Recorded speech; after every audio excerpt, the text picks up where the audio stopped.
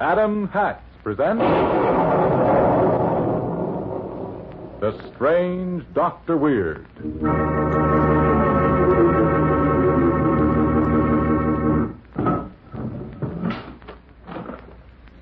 Good evening. Come in, won't you? Why, what's the matter? Surely you're not nervous. Perhaps it will calm you if I tell you a story.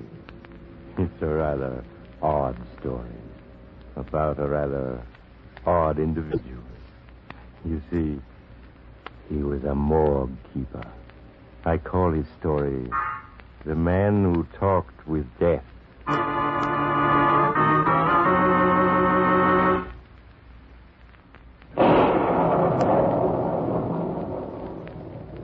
My story, The Man Who Talked with Death, begins in the city morgue on a raw autumn evening. Two men have just entered the badly lighted basement of the gloomy stone building. Whether it's colder in here or outside. Where's Pop Hansen? I want to get my pictures and get out of here. This place gives me the creeps. Oh, Pop's around someplace. He probably... Hey, isn't that him? Talking to somebody down there by the ice boxes where they keep his stiffs? Yeah. I know it seems strange at first, but you get over that. Why, there's nobody there. Pop's talking to himself. Unless he's talking to a ghost. Come on. Yes, Dean, there is someplace else you go on to, but it's not a place you have to be frightened of, believe me. Now it's time for you to go. Goodbye, Gene. Goodbye. Hey, Pop? Oh, hello, boys. I didn't hear you come in. Say, Pop, who were you just talking to? Oh, that was Jean Williams. She came in last night. What do you mean she came in last night? I mean her body was brought in. Here, I'll show you. There she is. So young and so pretty. No wonder she was frightened when she found she was dead. You say you were talking to her? Why, yes, Harry. You see, when you die, a part of you goes on to someplace else. But it always stays near its body for a while till it gets used to things. It was that Jean Williams I was just talking to, of course. Pop, you've been working down here among these stiffs too long. You mean I just imagine I talk to them and they talk to me? No, Tom. It's really true. Someday you'll know I'm telling the truth. Well, maybe. Let's can the chatter. We want to get the picture of John Wainwright. Wainwright? Yes, they brought him in last night. Everybody who dies a violent death comes here for old Pop to talk to him. Yeah, here he is. Okay, Harry, get yourself a couple of pictures and we'll be gone. Yeah, it won't take a minute. I sure would like to know who killed Wainwright. The killer didn't leave a clue. Why, it was that young Professor Higgins who shot Wainwright, Tom. Higgins? The pride and joy of the City University? How'd you know? Wainwright told me so himself. Wainwright told you? What are you giving me? It's true. You see, he was a blackmailer, and he was blackmailing Higgins' wife. Professor Higgins had to kill him to save her. Wainwright told me so just before he left a little while ago. But Wainwright's dead. There's his body right there in the icebox. I know. I explained about that. Oh, you're crazy. But I'm not, Tom. Wainwright even told me that the gun Professor Higgins used is hidden now in the left-hand bottom drawer of the professor's desk in his home out at the university. Okay, Tom, we can scram now. Just a second.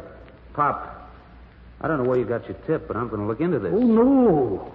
You mustn't. You see, Tom, the things that the dead tell me, they can't be used in any way by the living. It's too dangerous to the living. They just can't be used. Well, this can if it's true. If Higgins killed Wainwright, and I can prove it, boy, what a story it'll make. No, Tom, you mustn't try to prove it. It'll do you no good. Try and stop me. Come on, Harry.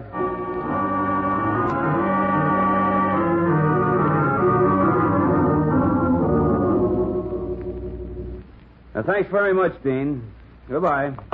There you are, gentlemen. You've just talked to the dean himself on the phone, and he's told you I was playing cards at his home at 11 o'clock last night. Does that satisfy you? Yes, Professor Higgins. Wainwright was shot at 11, so the alibi lets you out. Who in the world ever suggested that it was I who shot Mr. Wainwright?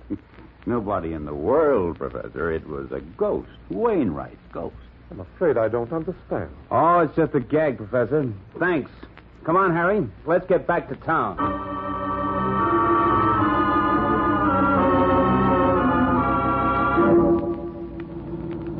All right, told you the whole thing was a wild goose chase. You don't mean you really believe that crazy stuff Pop told us about talking to Wainwright ghost? No, of course not. But I thought maybe Pop knew something and was trying to give us a tip without admitting it. Say, wait a bit. Huh? What is it? Higgins is a smart guy. Maybe that alibi was fake. Oh, now, Tom. Pop said the murder gun was hidden in Higgins' desk. I think we ought to go back and search that desk. Oh, but that's crazy. Hey, Tom, what are you doing? Just putting on the brakes. I'm going to turn around and go back. Yeah, but the road's all wet here. Hey, Tom, we're skidding. I'll get us out of it. Yeah, there's a 100-foot drop into the gully there. Hey, look out. Look out, Tom, we're going over. Jump.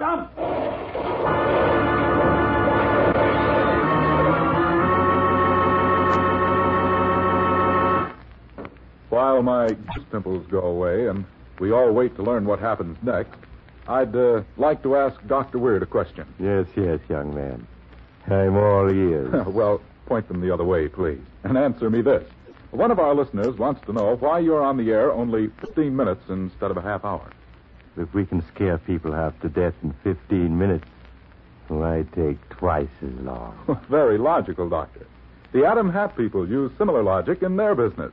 Take the famous Adam 5, just for instance. Their feeling is, if we can deliver real hat quality for $5, why charge twice as much? And so on with Adam hats in every price range. Every Adam hat might well sell for more.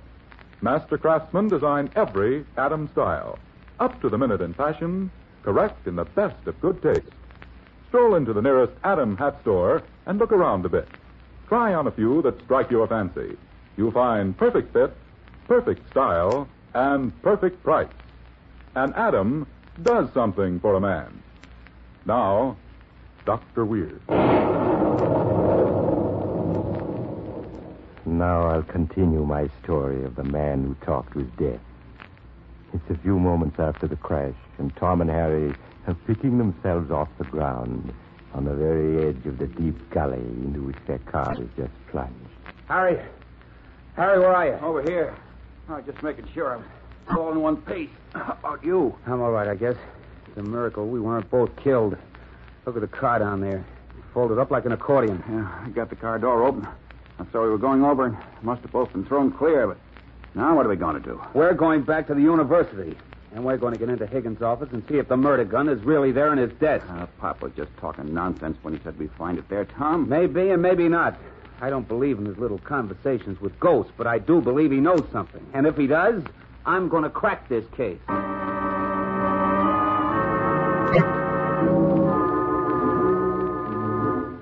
A short time later, Tom and Harry reached Professor Higgins' residence again and gained entrance to his office unseen through an open window. Okay, here's the desk. Which drawer did Pop say? The bottom left-hand one. This is the one. And it's open. And there is a gun here. Look. Yeah. 45 automatic. And Pop was right. You bet he was. And he was also right when he said Professor Higgins shot Wainwright. Higgins faked his alibi. Here, I'll get the gun out. No, don't touch it. The cops will have to find the gun here in this desk to be convinced it really belongs to Higgins. Yeah, of course. Then let's call him and get him out here. No, not yet. We're going back to the morgue and ask Pop a few questions. Back to the morgue? Hey, Tom, listen. You suppose Wainwright really could have told Pop all this after he was dead? Of course not. That stuff of talking to the stiffs is a lot of malarkey. Pop knows something, and he's hiding it. We're going to find out what he knows and how, and then we're going to break the biggest story this town has ever seen.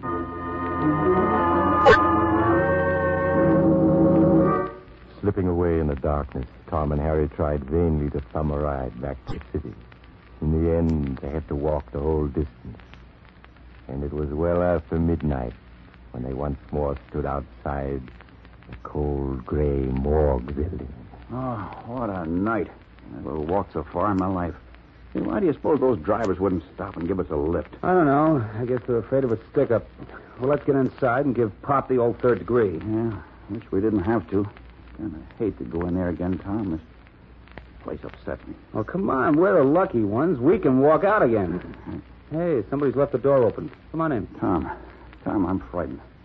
I don't want to go in there where they keep the bodies. I just don't want to. Oh, you're acting like a kid. Now, come on. There's Pop over there by the ice boxes.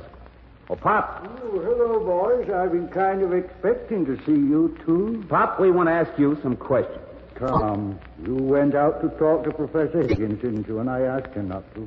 I told you it wouldn't do you any good. Not any good at all. Oh, but it did. We found the gun just where you said it'd be. Boy, what a story this town's going to read tomorrow morning. No, they'll never read it.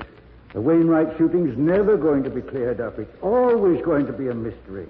It has to be that way. Like fun it does. Pop, how'd you know about Higgins and that gun? Don't you realize yet I was telling you the truth? That Wainwright himself told me after they brought his body here? Tom, I think Pop's telling the truth. Well, you may be crazy, but I'm not. Now, Pop, come clean. I should never have told you, Tom. That caused all your trouble. I'm sorry, Tom. I'm awful sorry, but I warned you not to go, remember? If you hadn't, it would never have happened. What are you talking about? What would never have happened? Tom, I think I know what Pop means. I think I know. Sure you do, Harry. Tom will understand in a minute, too. Look, Tom. Look here. Two bodies badly smashed up. Well, so what? Tom, don't you know now? It's true. Pop really can talk to the dead. He really can. That's why he can talk to us. Harry, get hold of yourself. What's the matter with you? Tom, those two bodies, they're ours. We're both dead. We were killed when our car crashed into that ravine.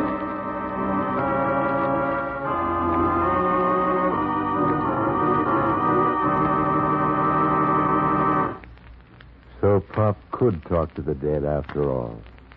At least Tom and Harry found the proof very convincing. But if you find it hard to believe, why not drop in at the morgue and see for yourself? Of course, you'd have to go there as a dead body. But we could easily arrange that. And... Oh, you're leaving now. Well, perhaps you'll drop in again soon. I'm always home. Just look for the house on the other side of the cemetery. The house of Dr. Weird.